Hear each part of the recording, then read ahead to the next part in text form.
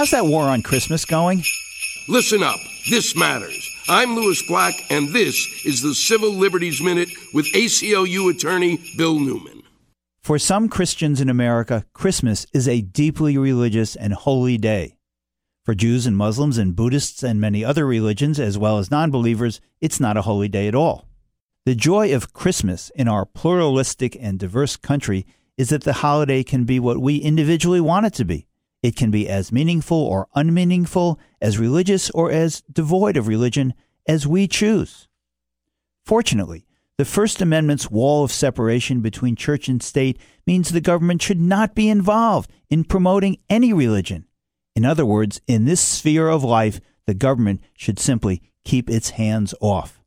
The government is supposed to remain entirely neutral on questions of religion. That's what the Constitution requires.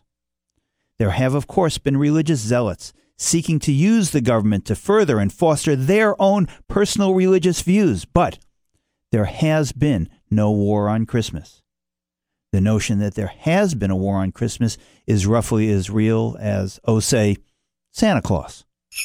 The Civil Liberties Minute is made possible by the American Civil Liberties Union because freedom can't defend itself.